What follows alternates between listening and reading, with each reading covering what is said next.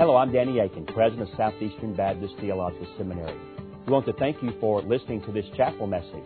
Our mission at Southeastern is to seek to glorify the Lord Jesus Christ by equipping students to serve the church and fulfill the Great Commission. We hope that you enjoy this chapel message and that you will visit our website. It's www.sebts.edu. There you can learn more about our school and what the Lord is doing here. We hope you enjoyed the message. Thank you for being a part of what we're doing here. It's good to see you this evening, and I want to invite you to take your Bible and join me in 1 Timothy chapter 2, beginning with verse 8 actually, and then going through verse 15. Tonight we're going to tackle one of the most controversial subjects in the church today, maybe not in our church, but in the greater body of Christ, and that is the role of women in the church. Now, as we begin tonight, let me do something for you. At the top of your notes, let me ask you to write, first of all, the word church. And then I'm going to give you a number of scriptures. In other words, if you were to ask me tonight, Danny, where are the passages in the Bible that speak to the role of women in the church? Well, in addition to 1 Timothy chapter 2, verses 9 through 15, you could also note these texts. 1 Corinthians chapter 11, verses 2 through 16. 1 Corinthians chapter 14, verses 34 and 35. Titus chapter 2, verses 3 through 5. So one more time, if you were asking the question, what biblical texts deal with the issue of the role of women in the church? 1 Corinthians 11, 2 through 16. 1 Corinthians 14, 34 through 35. Titus chapter 2, verses 3 through 5, along with 1 Timothy chapter 2, verses 9 through 15. Then secondly, write the word home. And by the word home, write these particular texts. Ephesians 5, 21 through 33. Colossians 3, 18 through 21. 1 Peter chapter 3, verses 1 through 6. Ephesians 5, 21 through 33. Colossians 3, 18 through 21. And 1 Peter chapter 3, verses 1 through 6. And there then you would have texts that deal with the issue of the role of women in the home. Coming back then to 1 Timothy chapter 2, I will start with verse 8 because he gives a single word of admonition to the men and then goes into a more lengthy word of admonition to the women. And then he comes back in chapter 3 and actually addresses men in the leadership assignment of the elder or the pastor. And so beginning with verse 8, he says, I desire therefore that the men pray, number one, everywhere. Kind of picking up on the theme of chapter 2, verse 1, where he says, therefore I exert first of all that supplications, prayers, intercessions, and giving of thanks be made for all men. And of course, all men there means all human beings, all persons. He's using the word generically there. But now in verse 8, he is speaking to men in the church, and he says, I desire that the men pray, number one, everywhere. Number two, lifting up holy hands. And number three, without wrath, without anger, and also without doubting. Evidently, some were not conducting themselves in the church as they ought. And so Paul recognizes the way to get them right in their heart is to get them on their knees praying. And he says, if you will indeed pray in the right way, the issues of wrath and doubting will also dissipate as well. Then verse 9, in like manner also, in other words, in a similar pattern, that the women adorn themselves in modest apparel with propriety and moderation, not with braided hair or gold or pearls or costly clothing, but which is proper for women professing godliness with good works. Now the real kicker. Let a woman learn in silence with all submission, and I do not permit a woman to teach or to have authority over a man, but to be in silence. For Adam was formed first, then Eve. And Adam was not deceived, but the woman, being deceived, fell into transgression. Nevertheless, she will be saved in childbearing if they continue in faith, love, and holiness with self-control. Now, The basic thrust of this text is not going to be hard to figure out, but there are a number of interpretive landmines along the way. So before I dive into it, I also want to read for you tonight the same verses, this time from the New Living Translation, because I do think it catches some of the nuances in particular of what Paul is trying to say. And so again, starting with verse 8, just listen to the New Living Translation. In every place of worship, I want men to pray with holy hands lifted up to God, free from anger and controversy. And I want women to be modest in their apparel. They should wear decent and appropriate clothing and not draw attention to themselves by the way they fix their hair or by wearing gold or pearls or expensive clothes. For women who claim to be devoted to God should make themselves attractive by the good things they do. And I like that very well. I think that catches exactly what Paul is getting at in terms of the way a woman should dress herself. Then he moves on. Women should learn quietly. Notice it's not the word silence, but the word quietly. And most New Testament scholars will tell you that is a much better translation. So, women should learn quietly and submissively. Do not let women teach men or have authority over them. Let them listen quietly. For God made Adam first, and afterward He made Eve. And it was not Adam who was deceived by Satan. The woman was deceived, and sin was the result. But women will be saved through childbearing, assuming that they continue to live in faith, love, holiness, and modesty. And there's actually a marginal reading in the New Living Translation that says it this way: they will be saved by accepting their role as mothers. And following that line of thought, as I will in a moment, rather than use the word saved, the Greek word could also be translated preserved.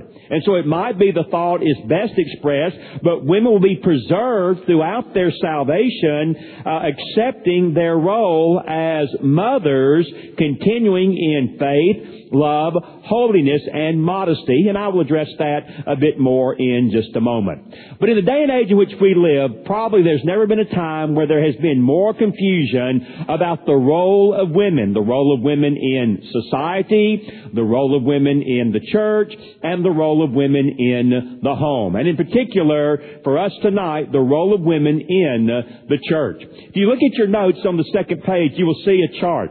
Perspectives of the role of women in the church. And what you will see there is 5 basic categories.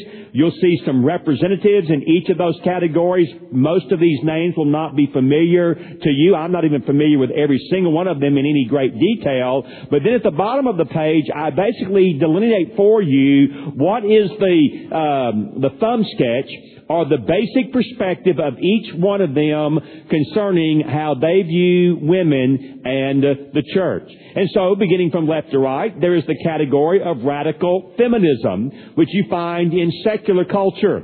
At the bottom of the page, they believe that women are superior in essence and that women are superior in function to men. Now, to be fair, most of those in that category communicate that more in terms of an attitude. In other words, if you were to actually ask them, do you really think that essentially a woman is superior to a man? Most of them would probably say no, but in terms of their attitude, in terms of their disposition, they certainly write and editorialized in that kind of a way. And so they have a very exalted view of women, not such a high view of men.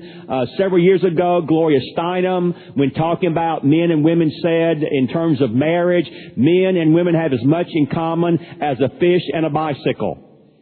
Now, why she picked out those two things, I don't know, other than to say they have nothing in common. And in essence, she says, well, that's how I see men and women. And certainly within the institution of marriage, it is nothing more than a legalized form of enslavement of a woman to a man. And so in radical feminism, there's a slight adjustment today, but not a whole lot, because now radical feminism has moved into the radical homosexual agenda. But they have a very low view of marriage and not a very high view of men. Secondly, though, is the radical biblical feminism. And they would argue that women are equal in essence to men, and also that women are the same in function as men as well. And so anything a man can do, a woman can do, certainly as it applies to the church. And in fact, you'll note that the next category, egalitarianism, or what we could call evangelical feminism, has basically the same end result as well. Women are equal in essence, and women have the same function in the church as do the men. The difference is evangelical feminism, evangelical egalitarianism has a slightly higher view of the Bible than the prior category. In fact, some of them would even say that they are inerrantist, that they believe the Bible is without error in all that it teaches, and yet they would argue men can be pastors, women can be pastors, men can preach, women can preach. Anything a man does in the church, a woman can do as well. And then there is the category where you will recognize some names because, for example, my name is in there, along with Al Mohler and Paige and Dorothy Patterson and Andreas Kostenberger and Pete Shim. And in fact, when I add at the bottom there Southern Baptist Seminary faculties, that means I would include my fellow faculty members that are here and members of this church like David Lanier and David Jones and Greg Heichler. This particular position says women are equal in essence to men. Both men and women are equal image bearers of God, but women are different in their function and assignment. And though they are equal to men, they are not called to the leadership assignment in the church. That is, a woman should not fill the office of the pastor, the elder, or the overseer. And that God indeed has a parallel understanding between His government for the church and His government for the home.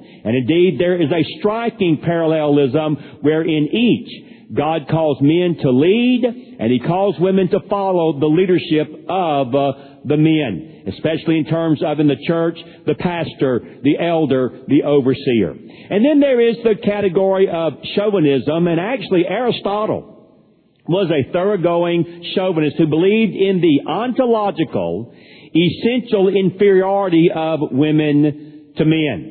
And if you read Augustine and you read Thomas Aquinas, I put a question mark by both of them. The fact of the matter is, you are going to be hard-pressed not to come away with the idea other than they believe that men are superior in essence to women and that women are in some measure inferior to men. And so that is the kind of broad playing field that is out there today. Now, the question then comes to be this.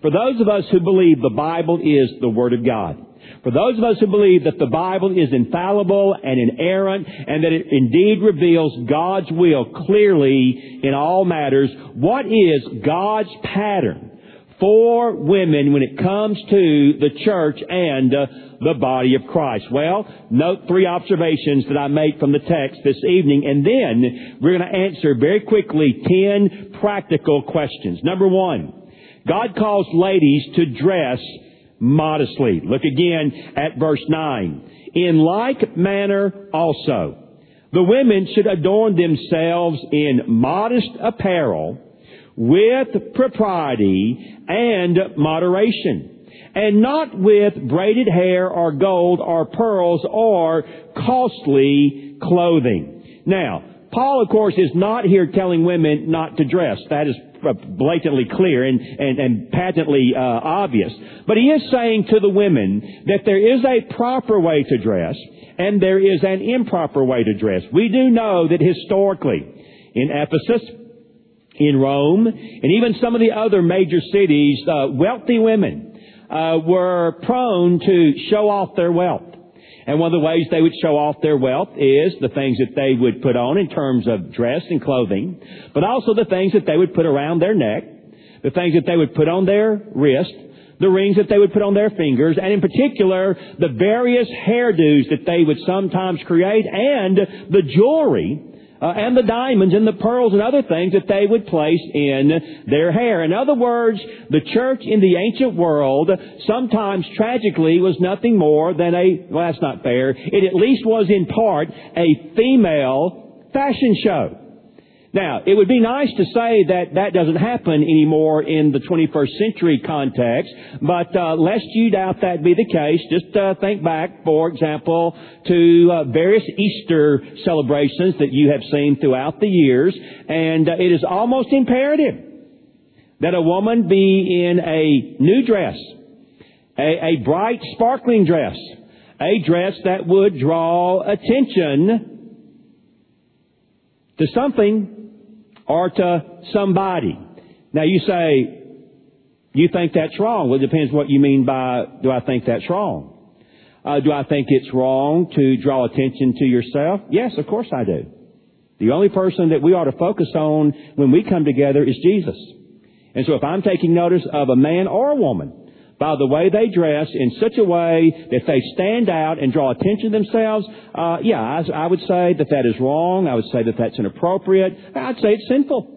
You say, well, then there are a lot of folks who come to church to do sinful things. Well, that's of course true, and I happen to be one of them. And so we're all in the same group together, but at least if you know what you're doing and you know what you ought not to be doing, that puts you in a different category altogether. And so I wish I could say it doesn't happen in our day and age, but it most certainly does. Although, if we would be honest this evening, our problem now is not that so often people overdress. Problem now is we so often underdress and we come to church like slobs. We come to church in a way that, in a sense, dishonors the one that we are gathering to worship. Now, again, hear me and hear me well. I know I'm treading on some really thin ice here, but that's okay. I tend to do that on a regular basis. I have completely different standards for believers and non-believers. Okay? I have completely different standards for believers and non-believers. You say, what are your standards for non-believers? I really don't have any. I basically expect non-believers to act like non-believers. And so I really don't have much of a way of a standard or an expectation for them at all. In contrast, for believers, I have much different standards for them because God has much different standards for them. And when Paul is addressing this issue here in verse 9, he's not talking to unbelievers, he's talking to believers. And he is basically saying, look, you should not flaunt your wealth. You should not do anything that draws attention to yourself in terms of what you put in your hair, what you put on your face, what you put around your neck, what you put on your body. No, you should adorn yourself in modest apparel with propriety, with good judgment. The next word, moderation, can be translated with discretion or self-control, not with the braided hair or the gold or the pearls or costly clothing. No, you want to dress in a Christ-honoring way, a gracious way, a way that bespeaks a woman who is living under the lordship of Jesus Christ and wishes to draw attention only to Jesus and to nothing else.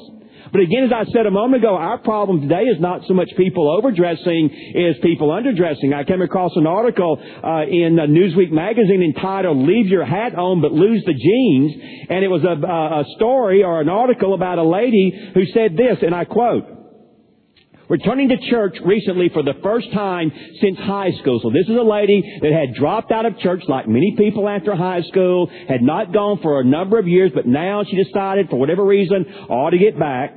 Returning to church recently for the first time since high school, I felt like I had emerged from a time machine in my tailored skirt, silk blouse, and polished pumps. The rest of the congregation sported chunky pullover sweaters and faded blue jeans. In restaurants, patrons pursue wine lists and smooth cloth napkins in their laps while wearing sneakers. It's hard to justify our disheveled appearances with these kind of actions. And basically, I think she's right. Now again, I'm not in a tie tonight. I don't require a coat and tie. I've got jeans, I got t-shirts, I got tennis shoes. There may be a particular time and place where those are appropriate, but I also suspect there's probably a time when we ought to just be doing better, not to show off, but to honor Christ. And that's the bottom line. The bottom line is, as I eat, as I drink, or whatever I do, am I doing this to the glory of God? Well, in this context, people are overdoing it. Maybe in many of our contexts, people are underdoing it. But then he says, look, the gracious way is rooted in a godly way. But Do that which is proper for women who profess godliness with good works. In other words, I'm going to do what I do, and in this context, I'm going to dress myself in a way that bespeaks the good works that are appropriate for someone who is a devoted, radical follower of Jesus Christ. And let me say this and I'll move on. Context can be everything. Context can be everything. What is appropriate on one day when we gather may not be necessarily required on another day. That's one thing to consider. If you live in the Deep South versus the Northeast versus the Midwest versus the Northwest versus Southern California, it may be a different context. Translate yourself to the mission field, and you're now in Africa, or you're in Southeast Asia, or you find yourself in the Ukraine, or you're in South America. Again, the context where you locate and find yourself, I think, is going to influence what is deemed to be what? Modest, appropriate, Christ, God honoring. And Paul says, just ladies, please dress modestly. I do think he said this in part because he did know that men are creatures of sight. Men are moved by what they see. And a man should not be moved to sensual thinking in the way that his sisters in the local body of believers dress. That should not ever, ever, ever, ever happen. So he begins by saying, dress modestly. Then he moves to the really tough one. Ladies, learn submissively. And he gives us a threefold argument in verses 11 through 14. First of all, he says, look, this is simply the pattern of authority that God has instituted. Verse 11, let a woman learn in silence with all submission. Now, again, I've already said, I think the best translation is, let a woman learn quietly with a submissive heart. And I do not permit a woman to, and note the conjunction that joins the two ideas together. She is not to teach or, as it's joined, have authority over a man, but she is to be quiet. So you say, Danny, a woman can never teach. That's not what the text is saying. This text says you're not to teach and have authority. If I could paraphrase the meaning, a woman is not to be a pastor. A woman is not to be an elder. A woman is not to occupy an authoritative teaching position over men. That is what the text is saying. And so God has established a pattern of authority for the church. And that authority then lies with a man, not with a woman. But then secondly, he grounds his argument not in cultural mores, but he grounds his argument in the priority of creation. Look at verse 13. For Adam was formed first, and then Eve. In other words, he gives us a Reader's Digest in one version of Genesis 1 and Genesis 2. And in essence, he says, go back and look at how creation unfolded. God made man first, and then what did the Bible say? What does the Bible say? I will make for Adam a helper who will perfectly complement him. And therefore, Paul is basically saying, even in creation itself, we have a divine pattern of the priority of the man, and therefore that translates both into the world, as we'll see, of the home, and also into the world of the church. And so the priority of creation is also a basis for arguing for male headship in the home. In other words, and in the church. In other words, it's creationism, not chauvinism, that is the issue. But then he has a third argument. Learn from the particulars of the fall. And these are very hard verses, or a very hard verse to unfold, but I'll give it my best shot. He simply says this. Now, Adam was not deceived, but the woman being deceived fell into the transgression. Now, this verse has been open to all sorts of interpretations. One interpretation that held sway for a long time was that the women are forbidden for leadership in the church because women are more easily deceived than are men. That women are more gullible than are men. Well, I agree with John Piper here, and I actually thought this before I heard him say it, and then I just said, well, you're just confirming what I've always thought. I think there are some areas where men are more gullible. And I think there are areas where the other sex is more gullible. I think there's some areas in life where men are more easily deceived. And I think there are other areas in life where women are more easily deceived. And so, to be honest with you, I don't think that that is what he is saying at all. Actually, I think what he is doing is not criticizing Eve, but criticizing Adam. That's what I think he's doing. You say, why? Because his argument is Eve was deceived, but Adam was what? Not deceived. In other words, Eve was beguiled and fooled by the serpent. But Adam sinned with full knowledge. Adam sinned knowing exactly what he was doing. And therefore the verse is not actually a slap in the face to Eve, it is actually a slap in the face to Adam. And by the way, go read Romans 5. In whom did the whole human race fall into sin? Did we fall into sin because of Eve, who was the first transgressor, or did we fall into sin in Adam because he is the head of the race? Text is clear.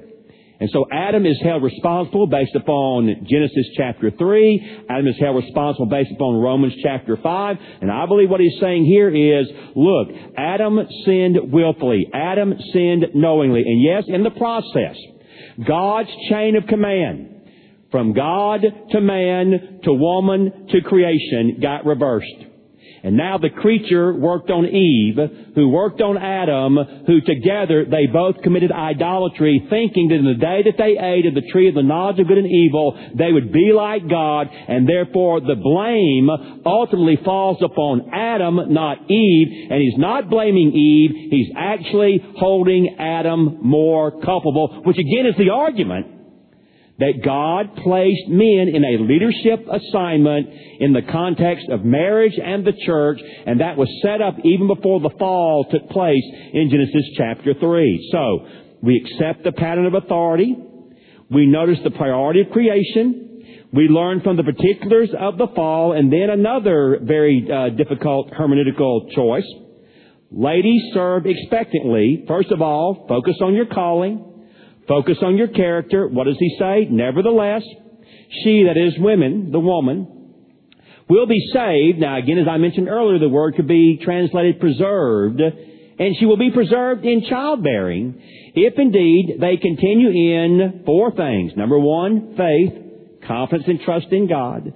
Secondly, love. Third, holiness.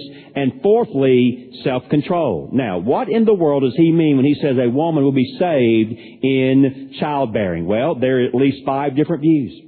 Some have said that saved in childbearing means she'll be saved physically through childbearing, but it can't mean that, because we all know of women who have died in the bearing of a child. So it cannot be that she is saved physically. Others have said that it means that we will be saved, that women will be saved through the incarnation of the one who will come from a woman. And they make a connection between 1 Timothy 2:15 and Genesis 3:15, where he says, I will put enmity, the serpent he's talking to, I'll put enmity between your seed and the seed of the woman. You will bruise his heel, but he'll crush your head. And so some people believe saved in childbearing means yes, because it will be through childbearing that the Savior will come. That's not my view, but I do think there's at least some things to commend concerning that view. A third view is that she will be saved spiritually. But it can't be that, because we're saved by grace through faith, not by having children. Furthermore, if that's true, then all of us men are dying and going to hell because we can't have kids. So it can't mean saved spiritually. Others have said it means to be saved from spiritual error and false teaching if you will commit yourself to your calling of bearing children and rearing godly children and not getting caught up with the false teaching. And that certainly would be true, though I don't think that's the meaning of the text. So you say, what do you think is going on? Well, the New American Standard, how many has a New American Standard out there tonight? You know the word's translated preserved, isn't it? And so she will be preserved, I think, is a better understanding. And what he is saying is, if you accept the calling of being a mother, and you accept the calling of living in submission under the leadership structure that God has established, then you will be preserved through the rearing of children, continuing in faith and love and holiness and self-control. In other words, what he really has in view here is a woman's sanctification. Her sanctification, and she will grow in Christ's likeness and live out her salvation if she accepts again the high calling of motherhood and accompanies that with these Christian graces that are a natural outgrowth of a relationship with Jesus Christ. And personally, I think that is a better way of getting at what verse 15 is all about. Now, having then worked through this text, take the last page of your handout and you'll note there 10 questions that I believe have to have an answer concerning the role of women in the church. And some of these, I'm just going to give a 1 or 2 word explanation. Another question or two, maybe a little bit longer, but nothing extensive. And so if you're a note taker, you can pretty much fill in the blanks or add a word. Now, you don't have to agree with me. You can at least put down my opinion. Then you can put a frowny face beside it, put your own opinion beside it. But I'll do this to you, by the way. I will tell you where I believe the Bible speaks with, I'll go ahead and say it this way, dogmatic certainty. And then I'll tell you 2 other questions. This is my opinion. Fair enough? What I think the Bible speaks to clearly and what's my opinion. So question number 1. Should a woman serve as a pastor or an elder? And the Bible's clear teaching on that is no. A woman should not be a pastor or an elder. Second question. Should a woman serve as a deaconess? Well, here's my opinion. Yes, as long as the deacon and deaconess are biblical. So what do you mean by that? They're servants, and they have no authority in the church. You say you don't think deacons should have authority in the church? Doesn't matter what I think. God doesn't think they should have authority in the church. So that's the bottom line. God says that the deacon is to be a servant to the body. And so I actually think, go read Titus chapter 2, verses 1 through 10. I think you have deacons, older men, instructing younger men. And deaconesses, if you like, older godly women instructing younger women. I think you have it whether you call them that or not. Of course, the word deaconess just means servant. It is debated as to what is going on in 1 Timothy chapter 3, verse 8. But if you define a deacon and a deaconess biblically, they are servants to the body, men primarily ministering to men, women primarily ministering to women. You don't ordain them to an authoritative position in the church. Yes. If for whatever reason you have an unbiblical understanding of deacons, and they are ordained to an authoritative position in the church, kind of like the watchdogs of the pastor, then no, they should not be ordained. And what you need to do is get your theology of the deacon correct. Question number 3. Should a woman be ordained? If so, are there any limitations? Well, there really is a prior question. Should anyone be ordained? Should anyone be ordained? See, I'm actually in the same category here with Charles Spurgeon and Paige Patterson, who believes that we've created something that's unbiblical. And I believe that most of us in our practice of ordination are doing something. It's not that it's unbiblical. It's simply the Bible doesn't speak of anything like that at all. Now, I am ordained. I was ordained because in certain states that is required for me to perform marriages and other functions of the clergy. But should a woman be ordained? Well, should anyone be ordained? But if you're talking about should a woman be ordained to the office of the pastor or the elder, the clear answer is no. What about if you were ordaining her to be a children's minister or a preschool minister or some other kind of service? Well, that's a different kind of question that goes beyond the biblical text, and we can talk about that some other time. Number 4, can a woman speak in the assembly of believers? The answer is yes.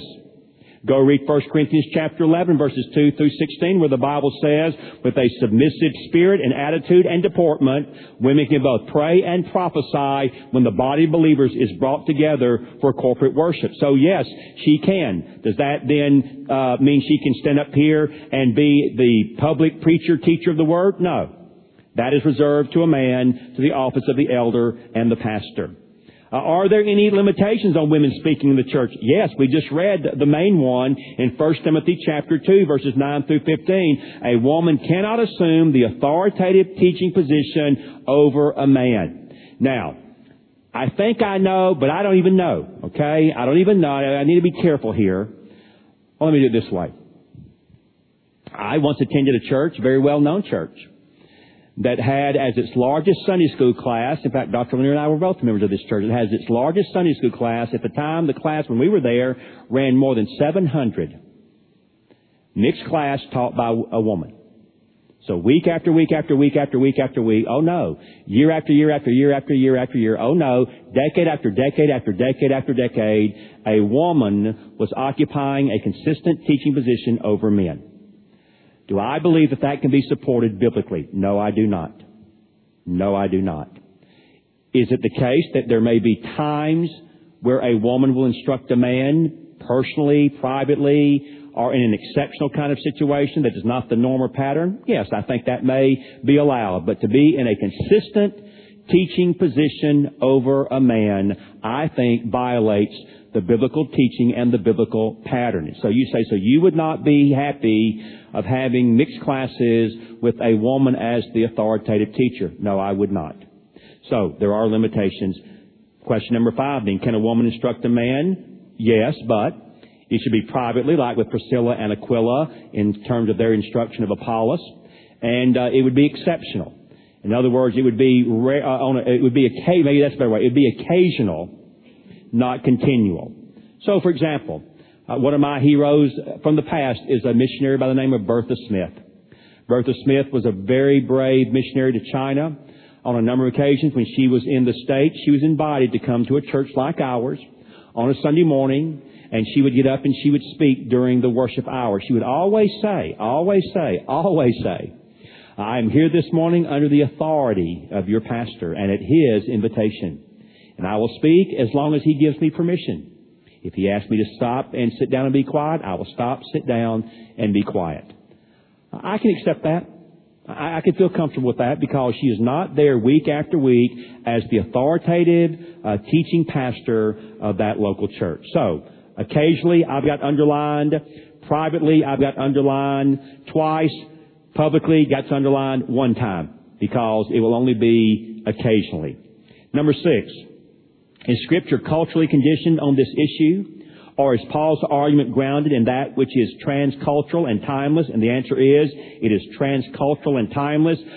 Paul makes his argument based upon the order of creation, and he makes his argument not on the basis of the fall. See, some people say women have to submit in marriage and in the church because of the fall. No, the fall messed everything up. The fall is the battle of the sexes begun and commenced. Paul makes his argument from Genesis chapter 2 in terms of male headship. He does note the fall, but when he notes the fall, he throws the blame at the feet of Adam, not of Eve. And so I believe it is transcultural and it is timeless. Number 7. Are scriptural guidelines oppressive to women or liberating?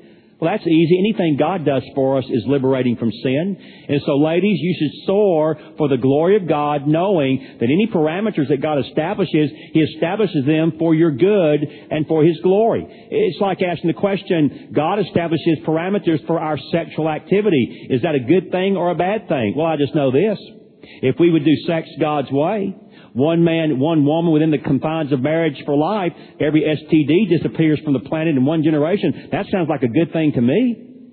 That sounds like a wonderful thing to me. Furthermore, psychologists tell us that the people who have the most active, happy sex lives are those who are in monogamous relationships within the covenant of marriage. Sounds again like that's a pretty good thing. And so whenever God establishes parameters, He does so for His glory and for our good. Number 8, will God's Spirit ever direct and speak contrary to His Word? Well, of course not. No. Are women essentially equal to men? Yes, of course they are. Men and women equally bear the image of God. But are there functional distinctions and differences? Well, if you can't see that one, you're in need of some serious therapy, and I have some biblical counselors at the seminary that I can recommend you visit tomorrow. Yes, there are some major functional distinctions and differences that very clearly reveal themselves in terms of number 10. Does God's role for women in the church parallel God's role for women in the home? And the answer is yes. Does it parallel it for men as well? Yes. Government? I'd have to say not so. In other words, and I'll close with this, could I be a member of a church that has a female pastor? No, I could not. Could I be supportive of a home where the woman is the leader? No, I would tell such a person that I think that they have things confused and that they need to rethink what they're doing. But could I vote for a female to be president of the United States? Yes, I could. I have voted for a female senator even this last time. Now, probably didn't take a rocket science to figure out whether I was on the winning side or the losing side, but I voted for a female senator this last time. And so there we go. So I don't see their tracking. Some have argued this, but I just don't think you can do so.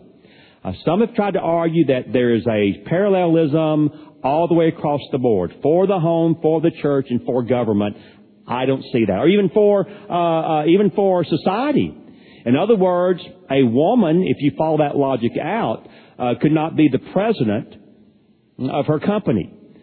She could not be the office manager over a man. Well, again, first of all, to even try to apply that to the lost world is sheer futility. Secondly, I don't think you can support it biblically. I just don't find the biblical warrant there. In other words, I'm going to draw the lines where God clearly draws the lines. And I'm going to accept freedom outside those lines and trust that God decided there was no need to address that, for had He felt that there was, He would have. So the bottom line is this, ladies, you can teach children, you can teach women, you can pour your life into children, and you can pour your life into women. And maybe like some ladies here tonight, you'll touch the world through your sons who sense God's calling upon their lives and find themselves scattered around the world because of the influence and the impact made upon their lives, hopefully by a godly daddy, but also by a godly mother. And that's a pretty good, I believe, deal to strike with God. We close in prayer. Heavenly Father, we've talked about an interesting subject tonight. I doubt anyone went to sleep. And Lord, I pray that I have been true to your word and fair with the biblical text. And Lord, I pray that I've also been fair in terms of how we apply your word in terms of the proper role in the church for men and for women. And Lord, help us to keep this in mind as we close tonight. There is no inferiority in submissiveness. Lord, all of us in this room are called to be submissive to our governing officials. All of us in this room are called to be in submission to a police officer as he enforces the law. All of us in this room tonight are called, myself included, to be in submission to Brother Bill, who is our pastor, our leader, the one who directs us. And Lord, let us also remember tonight that your Son, who is fully and completely and equally God, was submissive to His Father to save all of us from our sins. And therefore, Lord, we can rejoice in being called to a submissive lifestyle in whatever context we find ourselves, because our role model for doing so is Jesus. And we make our prayer this evening in His name. Amen. Thank you again for listening to this chapel message from Southeastern Baptist Theological Seminary. If you are thinking about theological education on the undergraduate or graduate level, including doctoral studies, we hope that you consider us. If you also find these chapel messages encouraging and a blessing to your walk with Christ, we hope that you will consider financially supporting Southeastern. Our graduates are literally serving the kingdom across this globe, working to carry the gospel of Jesus Christ to a lost and dying world. Your gifts will help to train more, and they will serve as a worthwhile investment in God's kingdom. You can find more information about attending Southeastern or supporting us financially at www.sebts.edu. We covet your prayers and trust that God will bless every good work you do for His glory. Thank you for joining us in our chapel services.